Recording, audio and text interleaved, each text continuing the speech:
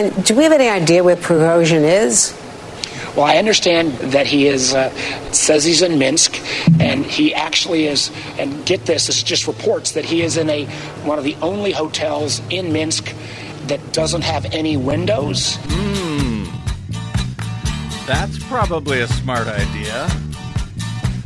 Woo-wee. Well, I don't know why I came here tonight. That's why. I got the feeling that something ain't right. No, it ain't. I'm so scared in case I fall off my chair.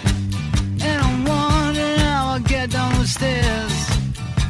Clowns to the left of me, jokers to the right. Here I am, stuck in the middle with you. Hey, yep.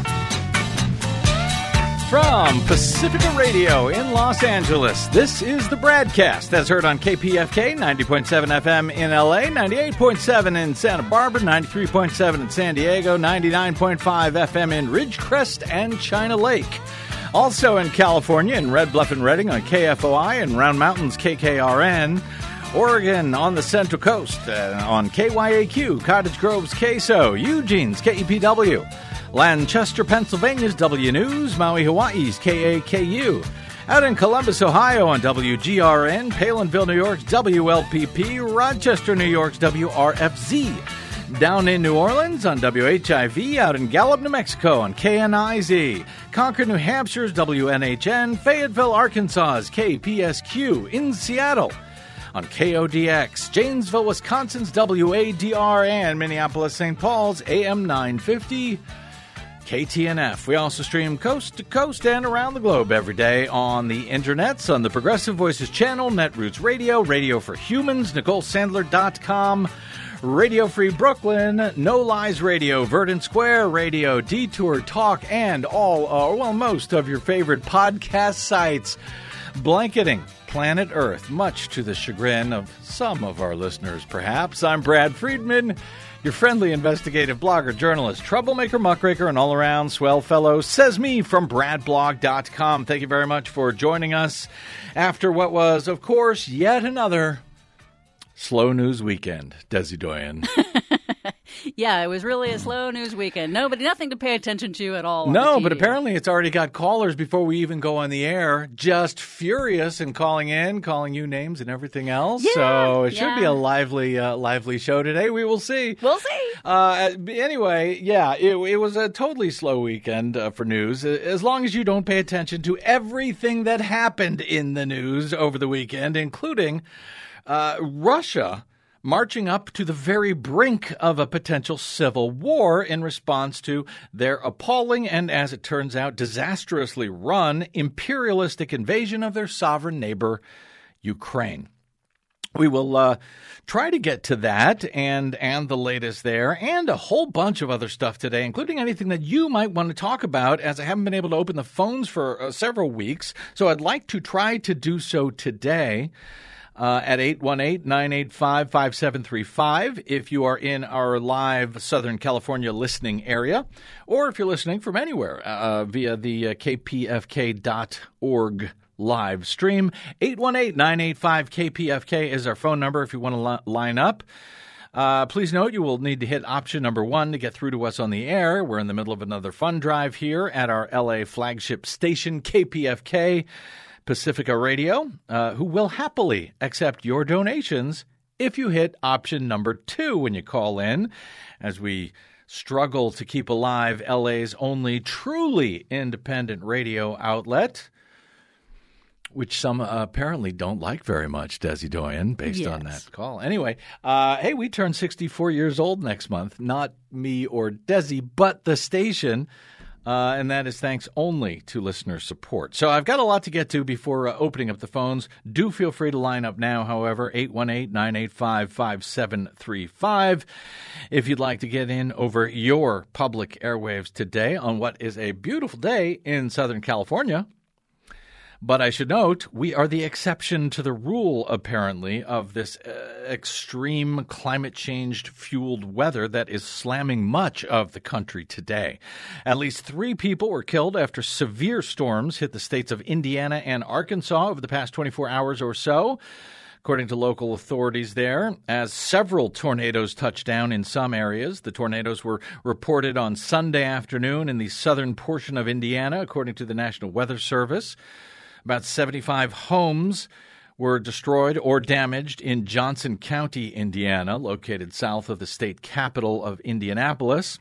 A few days ago, at least one person was killed and about 24 others were injured when a tornado hit central Mississippi. As of Monday morning, about 500,000 utility customers face power outages due to the weather in the U.S. Midwest and the South, according to the energy tracking website poweroutage.us. And remember, when they talk about customers, who have lost their power, that means many more actual people are without power. Not just 500,000, that's 500,000 customers. So, a customer, for example, may have maybe a house with a family of 5 living in it. Or a business that has lots of people, lots of customers, and lots of employees that's completely knocked out of power right now. The number of outages could rise, however, over the next 24 hours or so, because the East Coast now is also bracing for new severe thunderstorms from New York and Connecticut on down to South Carolina, potentially impacting more than 86 million Americans. The highest threat will be damaging winds, large hail, even a few tornadoes, with over 1,000 flights canceled as of this morning, with severe weather targeting the East Coast. The cities in the bullseye of the storms on Monday will be Raleigh, North Carolina, Richmond, Virginia, Washington, D.C., Philadelphia, New York State's Hudson Valley, New York City, as well as parts of Connecticut are all under threat for severe storms. Flash flooding could hit New Jersey, New York, Pennsylvania.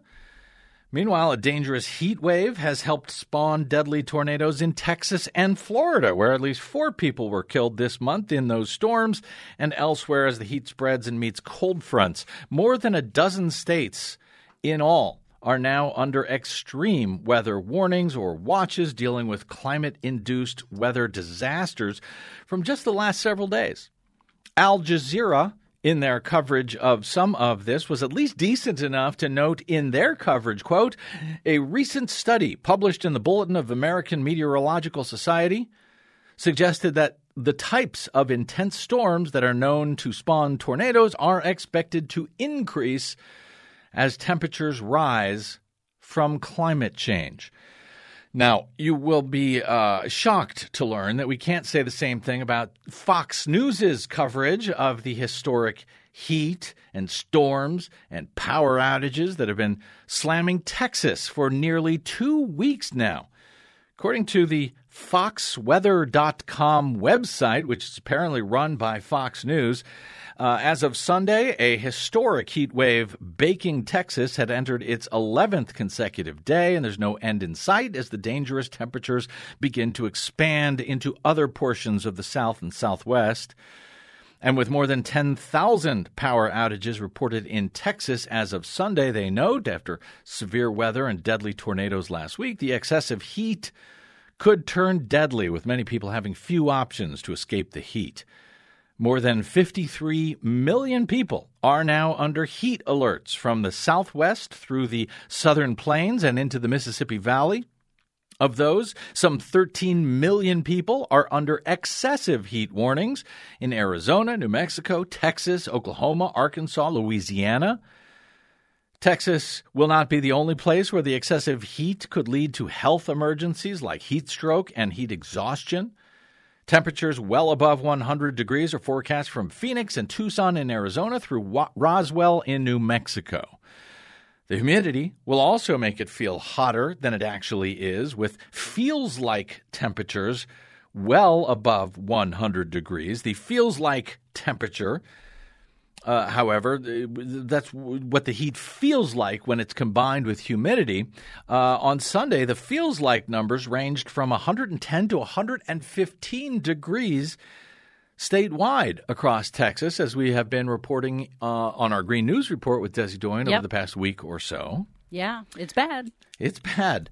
Rio Grande Village in Texas was forecast to reach a high of 120 degrees on Sunday afternoon. That would tie the all-time high temperature not the feels like, but the actual temperature for all time in the state of Texas in its recorded history. And those triple-digit temps are now creeping into Louisiana and Mississippi. This extreme heat, the Fox Forecast Center predicts, will linger into July.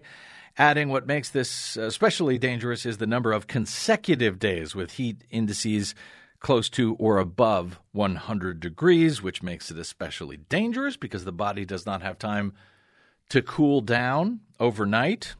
And this happens consecutively over long days, can be very dangerous. They advise, the Fox Forecast Center advises those in the affected areas to drink plenty of water, avoid caffeinated and alcoholic beverages. Experts encourage people to wear lightweight and light-colored clothing. Officials have also asked people to limit their time outdoors, and take frequent breaks in air-conditioned spaces or the shade if they must be outside. And as we noted last week when discussing the seemingly endless and very early Texas heat wave, it comes as the state's Republican governor, Greg Abbott, has enacted a new big government law banning local ordinances, which mandate water breaks for construction workers because small local government apparently doesn't know what's best for its own people, despite what Republicans have been pretending to tell us for so many years. And while they're pretending to be concerned about the little people, the construction workers and so forth. Yes, they're not actually concerned about any of that. And just to give you a sense of how unprecedented this heat wave is in Texas, we can look at San Angelo, Texas, which is in southern central Texas. On average, San Angelo gets, in the month of June, about 5 days above 100 degrees. So far this June, it is in a streak of 12 days in a row. So from 5 days on average to 12 days in a row that have been above 100 degrees, expected to continue for several more days. They topped out at an all-time high record for San Angelo at 114 degrees, and they're basically setting new heat records almost nearly every day. And yet, in all of this disaster coverage, including what's going on in Texas, FoxWeather.com, we're not a weather show. I'm not mentioning it because I'm giving the weather forecast. I'm mentioning it because FoxWeather.com could not even find one sentence with all of their coverage to mention why all of this is happening across the country and the globe that they're pretending to report on. In fact, while I had never heard, frankly, of FoxWeather.com until this weekend, I thought it would be interesting to find out what they had to say. They're devoted to weather, after all, what they had to say about climate change. And I didn't spend, an incredibly long amount of time. But in a brief search, I was able to find exactly nothing, zero, that informed readers about climate change or even what it was. Are you shocked? The first result, by the way, when I did a search for climate change at foxweather.com, the first result that I got was an article there headlined Shark bites man's hand inside Florida's Everglades National Park. And I thought, maybe that's a story about how climate change has somehow changed sharks and their migrating patterns and stuff. Yeah. No. The article says absolutely nothing about climate or climate change or our climate crisis at all. So I'm not sure why it comes up on the search. So does the story, by the way, on the historic heat wave in Texas. If you look up climate change, you'll get that story. But that story says literally zero about climate change or why this historic record deadly weather is suddenly happening a lot in Texas and in about half the states just today alone. Sadly, I wish I could say it was only Fox that does that sort of thing, but a quick check of websites like ABC News, while covering the extreme weather, they did cover the weather, but they did not bother to explain why it was happening, whereas Al Jazeera and the UK's Guardian in their coverage of weather in the U.S. actually did cover those things. Now, that's not a full survey of who did and didn't, but it gives you an idea of how Americans are so shamefully ill-informed by our corporate media at such a critical time. And you wonder, well, why are we in this mess? That's why we're in this mess. Yes, it certainly doesn't help that Americans are not able, the American public is not able to get accurate, science-based, evidence-based information about the climate crisis and how what we're experiencing right now is definitely connected directly to the climate crisis. 818-985-5735 is our phone number if you want to ring in on anything we have to say today, and I've got a lot to say. In other news, if you have been listening to the BradCast every day of late, you know that we have been sort of deep diving into a story that few others have been covering or really even noticing. The fallout from the GOP MAGA organized unlawful breach of the Dominion voting system's touchscreen voting machines and computer tabulators in Coffee County, Georgia. On January 7, 2021, that's the day after one day after the Trump-induced mob attempted to overrun the U.S. Capitol on January 6 in hopes of stealing the election from Joe Biden. Well, we are digging deep into that story because nobody else seems to be. Digging deep into what happened, how it is that the GOP-leaning Board of Elections in Coffee County just allowed these MAGA folks, open the doors to them, to these folks who were organized by Trump attorney Sidney Powell to just walk into the election building and make unlawful copies of the state's sensitive proprietary voting system software. So please see our exclusive coverage on the latest on that over at bradblog.com last week, as discussed also on this program at the time. I hope to have more coming for you along these lines in the days ahead and the weeks ahead, as the state's Republican Secretary of State, Brad Raffensperger, regarded by some incorrectly, I would say, but regarded as some as a hero simply because he stood up to Trump's strong-arming to when Trump tried to get him to steal the election from Joe Biden in Georgia in 2020. Well, Raffensperger appears to be working very hard to cover this whole thing up, this whole Coffee County breach. What happened in Coffee County? For some reason, he's covering it all up, it seems to be. Won't answer questions or gives answers to questions that he ends up having to change later when the facts come out. And this breach exposed the statewide Dominion touchscreen voting system to real vulnerabilities because it's used across the entire state. That, as a federal judge 2 weeks ago, finally agreed to unseal an expert report in a long-running lawsuit by election integrity experts, not pretend MAGA election integrity experts, but real ones, real voting systems experts. The judge finally agreed to unseal this expert study by the plaintiff's expert in that case, revealing just how vulnerable Raffensperger's touchscreen voting systems are, in fact, to malware and intrusion and manipulation. The plaintiff's expert study had been sealed for about 2 years, even from the plaintiffs themselves, sealed by the judge because of her concerns about what it revealed about Raffensperger's systems. In the meantime, she had allowed the Federal Cybersecurity and Infrastructure Security Agency, or CISA, to review that study. They subsequently were alarmed enough to issue an alert recommending immediate software updates to those Dominion systems to try and at least plug some of these holes in the Georgia voting system, where everyone at the polling place in Georgia must, by the order of Raffensperger, who ignored expert advice to move to a verifiable hand-marked paper ballot system in this critical battleground state, every voter must use this touchscreen system that Raffensperger forces on them at the polling place. Instead of going to a paper system, he spent about $150 million for some 70,000 machines across the state that all must now be upgraded to be used in a way that is even close to safe in next year's presidential election in the state. Now, we broke on this show 6 weeks ago that Raffensperger's attorneys told the federal judge in that case that they're going to wait until after 2024, after the presidential election, to install those security upgrades for some reason. Well, we broke that news 6 weeks ago on this program in a story headlined, Exclusive. Georgia delays security fixes to touchscreen vote system until after 2024. Well, on Friday, finally, Politico finally jumped in. Someone, the first one that I know of to jump in to that coverage with a very good story headlined Brad Raffensperger's refusal to fix voting machine bugs sets up 2024 election fight.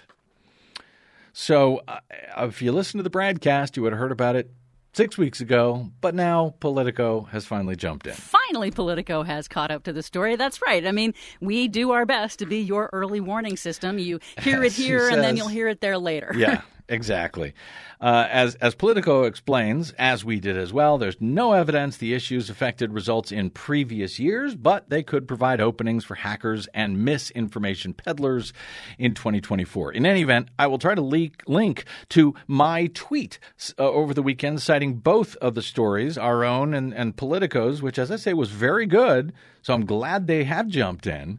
But I'll try to post a link to my tweet linking to both of those stories because Twitter has made my post citing both of those stories virtually impossible to find, even if you go to my Twitter feed at @TheBradBlog. And I hope to report more on that story out of Georgia on tomorrow's BradCast as the Coffee County cover-up continues. Despite the fact that MAGA now has both the software and the roadmap from an expert now, a real one, on how to mess with our elections in that state next year. And the Georgia Secretary of State is doing literally nothing about any of it at this point. Got any thoughts on that? Questions on that? I'm available, 818-985-5735. In some other related-ish Georgia news today, last week we reported on the news that the State Board of Elections in Georgia had finally completed their investigation into the false claims by Rudy Giuliani, Donald Trump, and others, other MAGA dupes that support them, that two Atlanta poll workers, Shay Moss and her elderly mother, Ruby Freeman, had somehow, the claim was that they had somehow cheated during vote counting back in 2020. Their lives were destroyed in the process by the claims from Trump, the false claims from Trump, describing them as, quote, vote hustlers. And Giuliani falsely claiming that they had brought suitcases of ballots into the counting room and were, quote, passing around USB drives to manipulate voting machines, supposedly, like vials of crack cocaine. That was Rudy Giuliani describing these two women. Can you guess what color Shay Moss and Ruby Freeman are? The pair also testified to the January 6th committee on what happened to them. Those USB drives, it turns out, that they were passing back and forth were actually ginger mints that Ruby Freeman kept in her purse and handed to her daughter. Last week, in an event, the pair were fully cleared of any and all wrongdoing.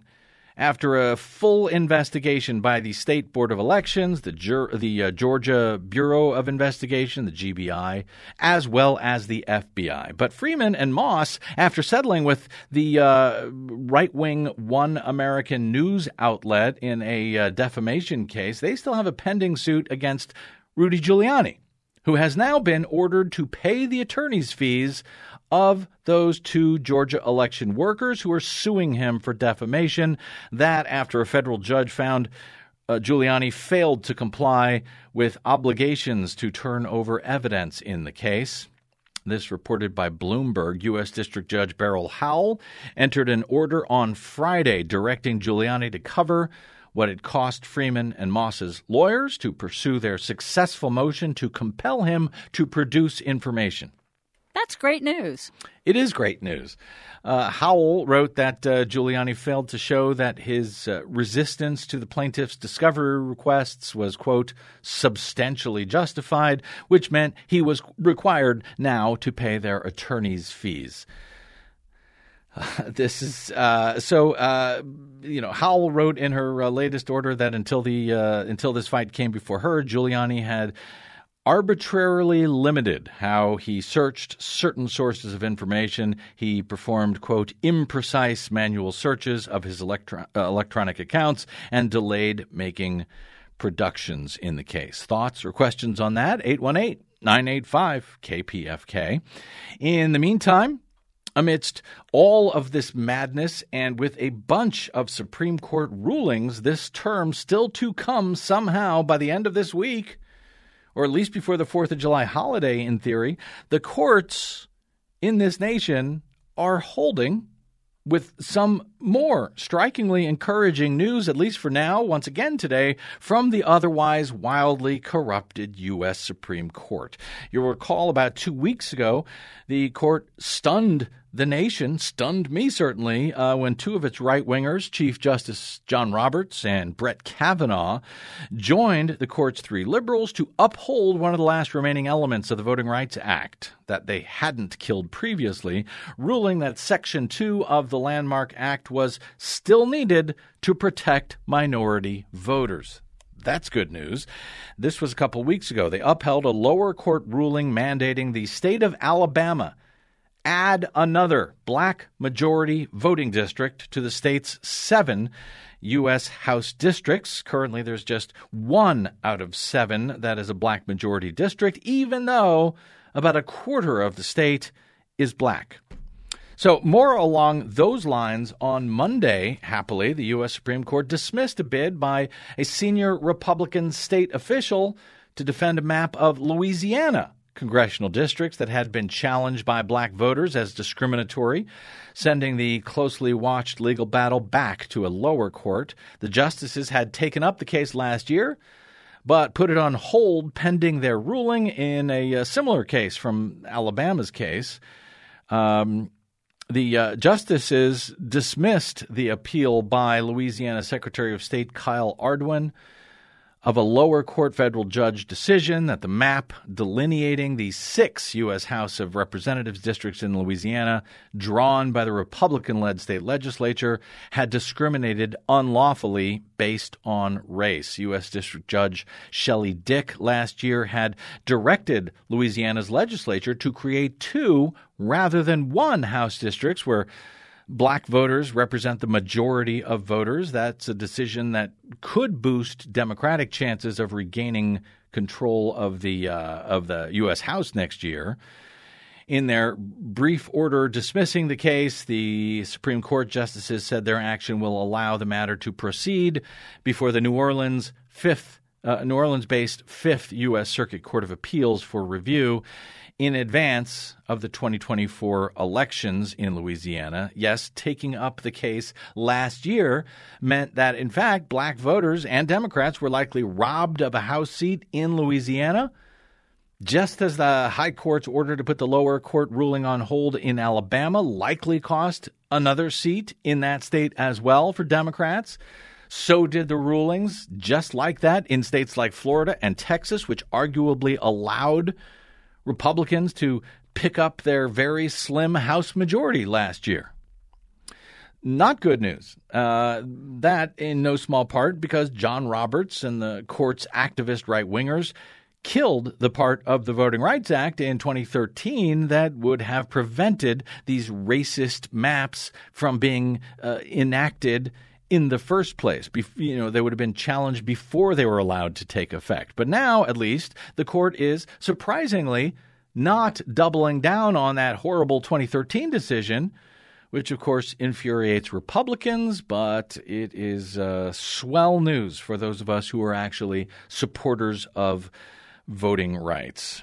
Now, the case is not yet decided, to be clear, by the High Court's action on Monday. So in other words, it doesn't mean that now Louisiana is going for sure to get 2 more seats, correct. Right? Okay. Correct. Basically, they said we made a mistake by taking it up. We should have let the lower courts handle it. So now the lower courts will be handling it, and it will have to go to the very right-wing 5th Circuit Court of Appeals. But if they follow the SCOTUS ruling from the Alabama case 2 weeks ago, they should absolutely find in favor of the plaintiffs here and end up adding another black majority House district in Louisiana as well. And we'll likely then, hopefully then, see similar rulings in several other GOP-run states like Texas and Florida, which have been trying to keep their fellow Americans, certain fellow Americans, from being able to vote at all. So what we will call good news for today. Following on some other surprising rulings of late from the otherwise far-right activist corrupted court majority, in the same week that they stunned us all by protecting the Voting Rights Act, they also decided 7-2 to uphold the private right to sue states over the way they administer the federal Medicaid system, thus potentially saving Medicaid in the bargain. Also at the Supreme Court on Monday, in what has got to be bad news for far-right MAGA congressman and professional liar Jim Jordan, the former Ohio State wrestling coach, Jim Jordan, accused of looking the other way despite years of complaints about sexual abuse by the school's team doctor. Well, the Supreme Court on Monday left in place a decision that will allow more than 230 men to sue Ohio State University over decades-old sexual abuse by a university doctor. Ohio State University had urged the court to review a ruling by a court of appeals that had revived lawsuits that had been dismissed. But the Supreme Court now says those may move ahead. The men say it wasn't until 2018 that they first learned that the school had been aware of this guy, this Dr. Richard Strauss, who has since killed himself. But they had not been aware until 2018 that the school knew about it and that they failed to protect them from this guy. So the statute of limitations has not run out, at least according to the Supreme Court today. Their suits had challenged what plaintiffs described as OSU's widespread cover-up. Those suits may now move forward following the ruling by the Supreme Court. Jim Jordan, the congressman from Ohio, has been accused by some as playing a key role in that cover-up. Last week, the court also allowed Joe Biden's immigration rules to move forward after a lower federal court had put them on hold. So what is going on with the Supreme Court? Are they okay? Do these encouraging rulings signal big trouble still to come with the court's remaining rulings on this term? I think that's your theory, Desi Doyen. Well, it's not so much a theory as it has been hard-won experience that in the past, in past previous terms, we have found that the Supreme Court, the right-wing majority, will put out some very nice, shockingly positive or not as awful as we expected types of rulings. Yep. And then at the end, they say, for the very end, they're absolutely worst rulings that will curdle your blood. Yes, and among those rulings still to come, affirmative action in the college admissions process, rulings on the ridiculous independent state legislature theory, which Republicans argue allows state legislatures to make any and all rules for federal elections, ignoring completely unreviewable by any judge or jury. Governors, state constitutions, state ballot initiatives, state courts, all can be ignored based on whatever the Republicans in the state legislature want to do. And the still to come ruling regarding Joe Biden's executive mandate, which the court has put on hold, that would forgive up to $20,000 in student loan debt for Americans making less than $125,000 a year. So got an opinion on any of that, on what the hell is going on at the Supreme Court? 818-985-5735. Is this a response to the critical reporting that ProPublica and others have been doing, detailing the years of corruption by the court's right-wing justices like Clarence Thomas, Sam Alito? Is this an attempt to win back credibility somehow from the American people? As the court has an all-time low opinion of this Roberts Court? 818-985-5735. Would love to hear from you. It's not only the Supreme Court that is holding so far, by the way. So are the lower federal courts. Not in every case, but in some critical ones of late. For example, a federal district court judge has struck down and permanently enjoined an incredibly cruel Arkansas law signed by the Republican governor there, Sarah Huckabee Sanders, that aimed to ban gender-affirming care for transgender youth, finding that the state's law violates the constitutional rights of those youth and their parents and their medical providers. The court held that the plaintiffs prevailed on all of their claims, finding that Arkansas's ban violated the Equal Protection Clause, the Due Process Clause, and the First Amendments of the U.S. Constitution. Similar laws in Alabama and Florida and Indiana are blocked by preliminary injunctions from federal courts. In 2023, thus far, the ACLU and its affiliates have challenged 7 such new laws that are similar to Arkansas's ban. And in a politically related case, at least, there was also good news late last Friday. A federal judge in Central Florida temporarily blocked the state from enforcing a new law banning minors from attending drag shows in the state where Republican Governor Ron DeSantis likes to pretend that he is a free speech champion. He ain't. The judge was acting on a request by a restaurant chain which sued Florida last month, claiming that the law was overly broad and put a chilling effect on the right to free speech under the First Amendment. The judge agreed. In his ruling, he actually used DeSantis' own words against him. He cited previous laws that were passed by the Florida governor. In his reasoning for placing an injunction on this law, Judge Presnell wrote that the Florida government had failed to sufficiently narrow the breadth of the ban in order to prevent its, quote, inevitable clash with the Florida Parents' Bill of Rights and other laws. Signed into law in July of 2021 by DeSantis, the so-called Parental Bill of Rights, as quoted by the judge, states that, quote, all parental rights are reserved to the parent of a minor child in this state, including the right to direct the upbringing and the moral or religious training of his or her minor child. Oops. DeSantis hoisted on his own wingnut petard? Sounds like it to me. The DeSantis administration, by the way, has also taken other actions against drag shows, including filing a complaint against the Orlando Philharmonic for their child-friendly drag queen Christmas program, during which undercover agents who attended from the state were unable to find any, quote, lewd acts, according to a state report that was first detailed by Miami Herald. Because there aren't any. That's why it doesn't make any sense. But, it's Florida, man. It's freedom. Freedom. The state freedom in Florida. That's what Ron DeSantis actually ran on re-election it's freedom for you to think and believe as Ron DeSantis wants you to think and believe. That's your freedom. Any thoughts on this? 818-985-KPFK on this or anything else that you might want to talk about over your public airwaves.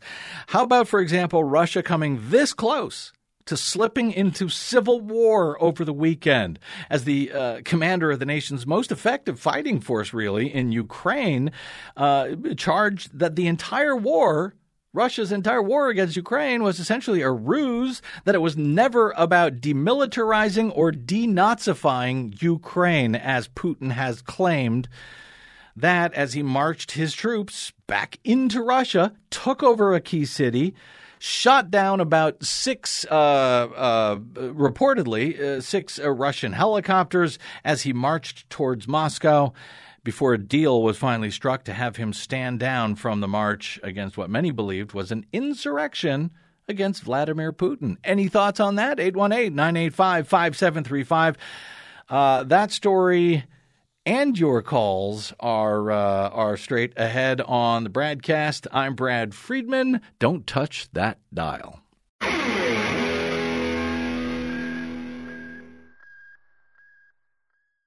Hey, this is Brad. If you haven't noticed by now, it's no easy feat finding facts, real facts, not alternative facts, over your public airwaves. We try to bring you real facts, truth, and clarity without fear or favor each and every day on the BradCast. But we need your help to do it. If you enjoy the show and or get something from it, please give back a bit if you can by visiting us at bradblog.com/donate. Your support helps Desi and me continue to bring you real, independent, progressive news 5 days a week over your public airwaves. We simply can't do it without your help, and that help is needed more now than ever. Please stop by bradblog.com/donate today to make a one-time donation or, even better, automated monthly support. It'll take you about 60 seconds, and you can rest easy knowing that we'll be here every day making sense of it all, or at least trying to. That's bradblog.com/donate, and thanks.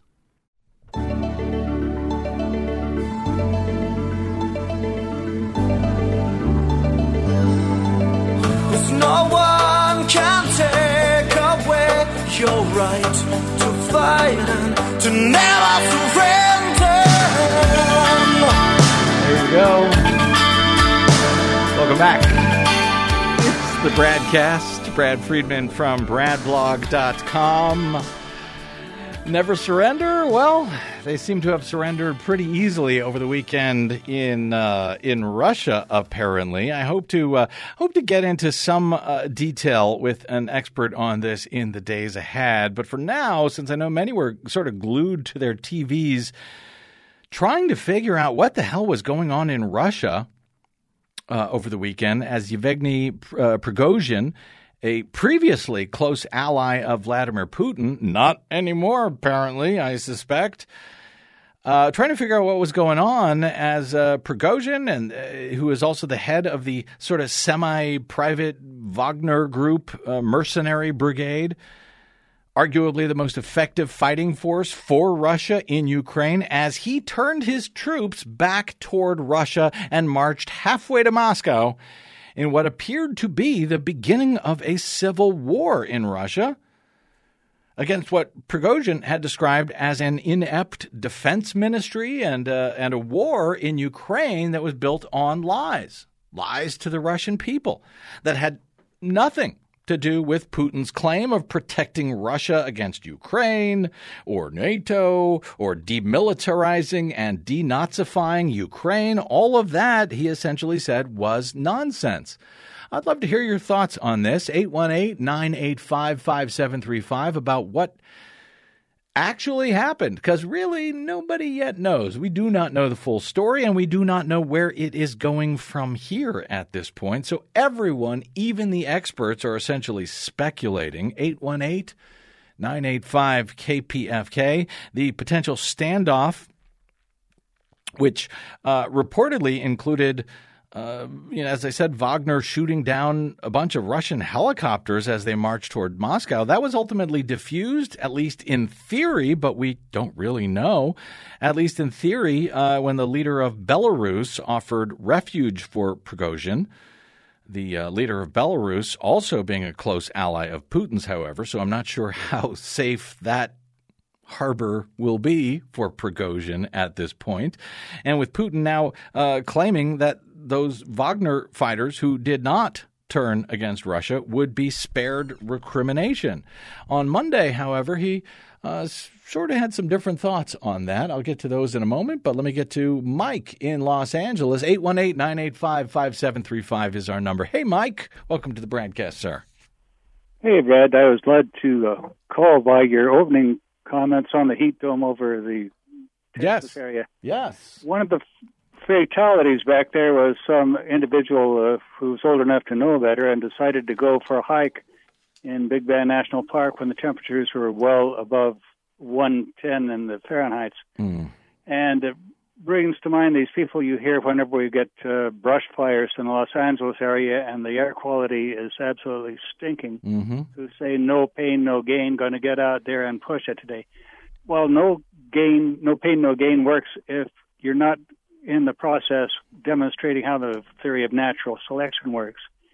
And I would strongly recommend anyone who has to get out and exercise no matter what to first look up the SCAQMD website, which lists the air quality levels in various areas, and make sure it's in the good quality before you do any deep breathing, because the fine particulate matter in a lot of our pollution will cause heart disease and lung disease, and you don't get back from that, really. Yeah. Excellent points, all of them, Mike. Thank you for calling in with those thoughts. Greatly appreciated. Always good to hear from you. 818-985-5735. As I said, happy to talk about any of these things that may be on your mind or anything else. These are your public airwaves, and it's important that you use them before you lose them more than you already have. I just had a quick thought about Prigozhin and Russia and the speculation about what is going on.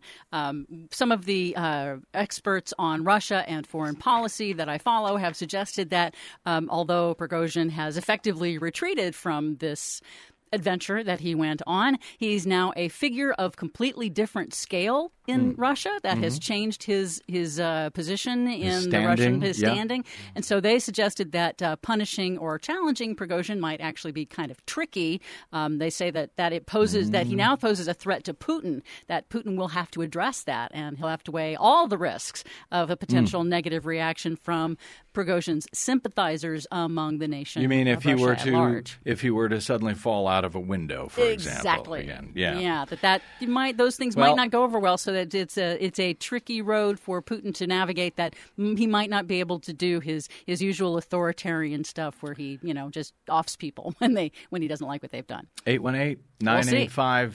KPFK, 818-985-5735. As I said, Putin is now claiming that those Wagner fighters who did not turn against Russia would be spared. But on Monday, he vowed that those responsible for the armed revolt that plunged his country into chaos would be, quote, brought to justice. But offered little clarity in his brief remarks. I think it was the first time that he appeared on Monday amid all of this. He offered little clarity about the situation and what happens next. What do you think will happen next? What do you think should happen next? Early Monday, Wagner mercenary chief Prigozhin issued a defiant audio message in which he defended his actions and those of his fighters. He claimed, not to topple Putin's regime, but to protect Wagner from being destroyed by the Russian Defense Ministry. The future now of Prigozhin and his rebels is, to say the least, uncertain. Putin's regime appeared weakened, having promised to pardon those that it labeled traitors mere hours earlier, and said it would allow Prigozhin to head to exile in Belarus. At the White House on Monday, President Biden commented on the situation in hopes of making it clear that neither the U.S. nor NATO had anything to do with what happened over the weekend in Russia, so they say, and that the U.S. government would continue its support of measures that allow Ukraine to defend itself from the brutal invading Russian forces. The situation began to develop as it did. I directed my national security team to monitor closely and report to me hour by hour. I instructed them to prepare for a range of scenarios. I also convened our key allies on a Zoom call to make sure we're all on the same page. It's critical that we're coordinated in our response and coordinated in what we to anticipate. They agreed with me that we had to make sure we gave Putin no excuse. Let me emphasize, we gave Putin no excuse to blame this on the West or to blame this on NATO. We made clear that we were not involved. We had nothing to do with it. This was part of a struggle within the Russian system. I also talked at length with President Zelensky of Ukraine. I'll be keeping in contact with him.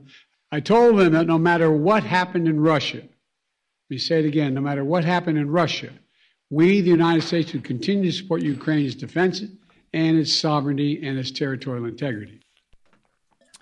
That was Joe Biden at the White House on Monday, saying the U.S. had nothing to do with it. Do you agree? Do you disagree? I'm actually surprised. Whenever I open, usually, and this is maybe telling, I don't know, whenever I usually open the phones up concerning Ukraine and Russia, the phones light up.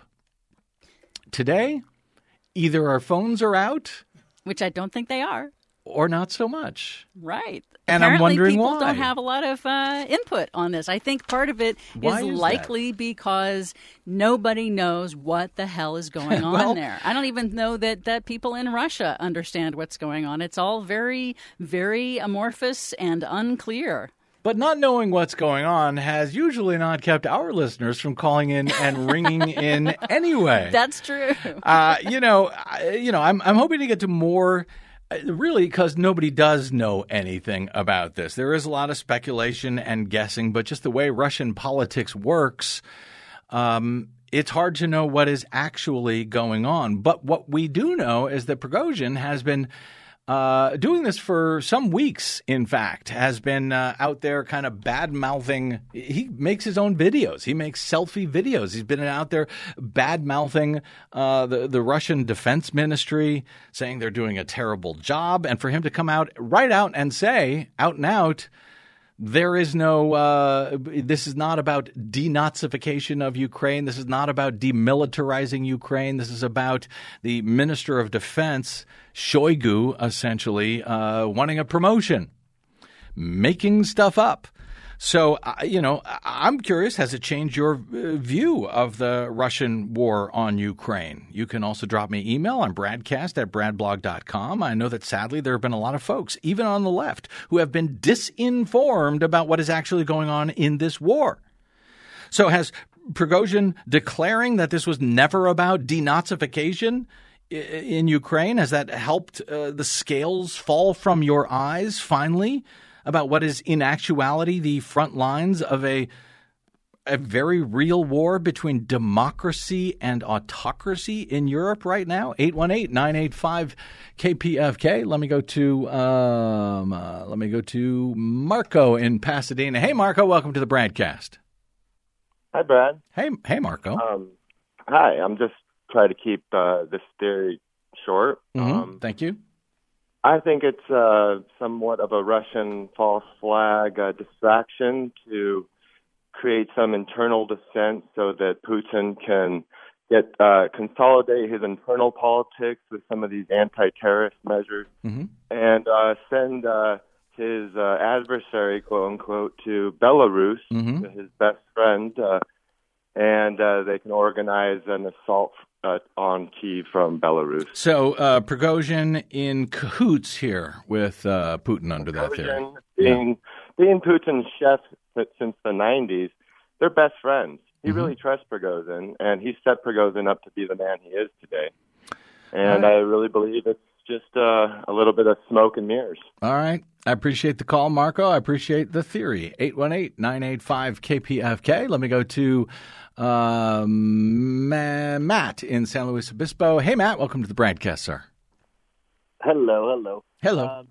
I would like to say, and just please let me finish because I know you're probably going to disagree, but I think you like to have some, Go ahead.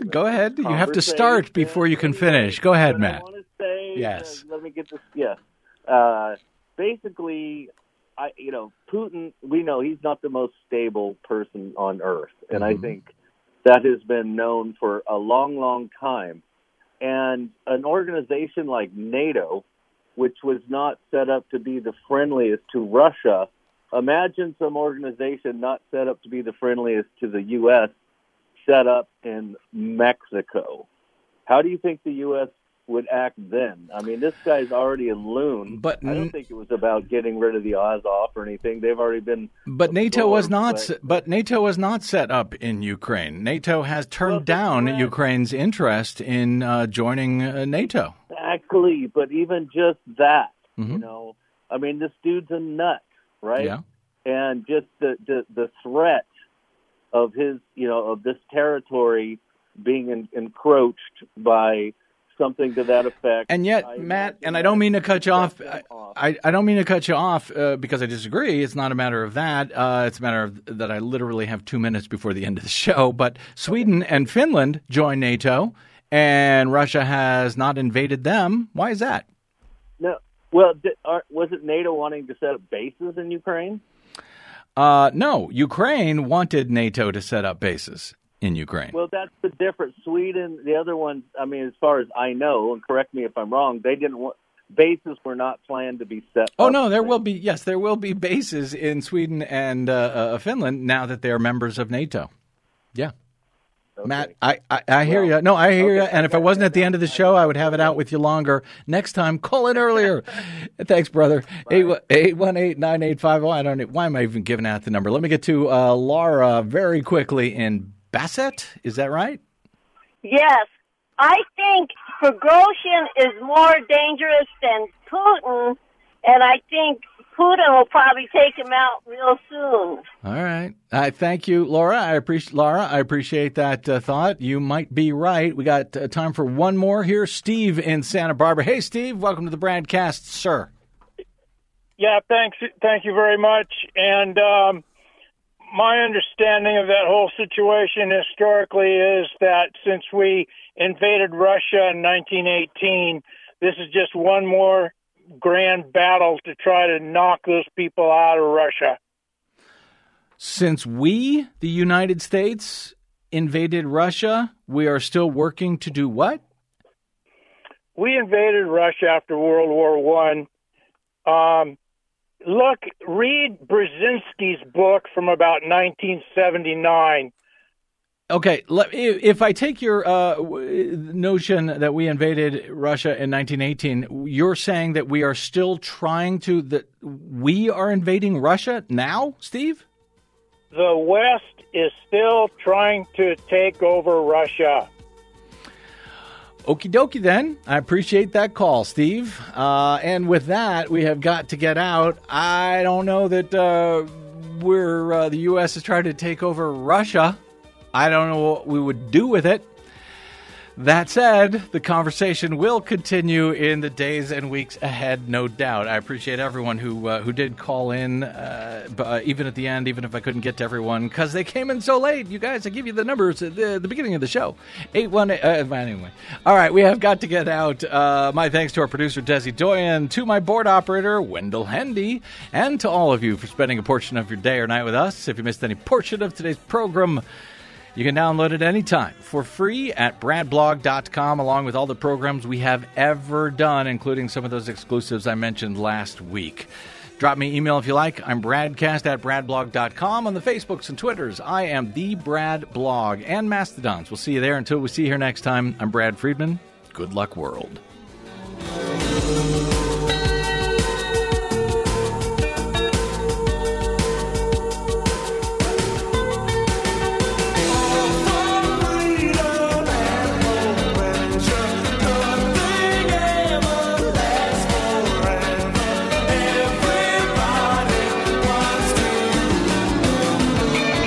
Listening to the BradCast. We are 100% listener supported, thanks to listeners like you who drop by bradblog.com/donate.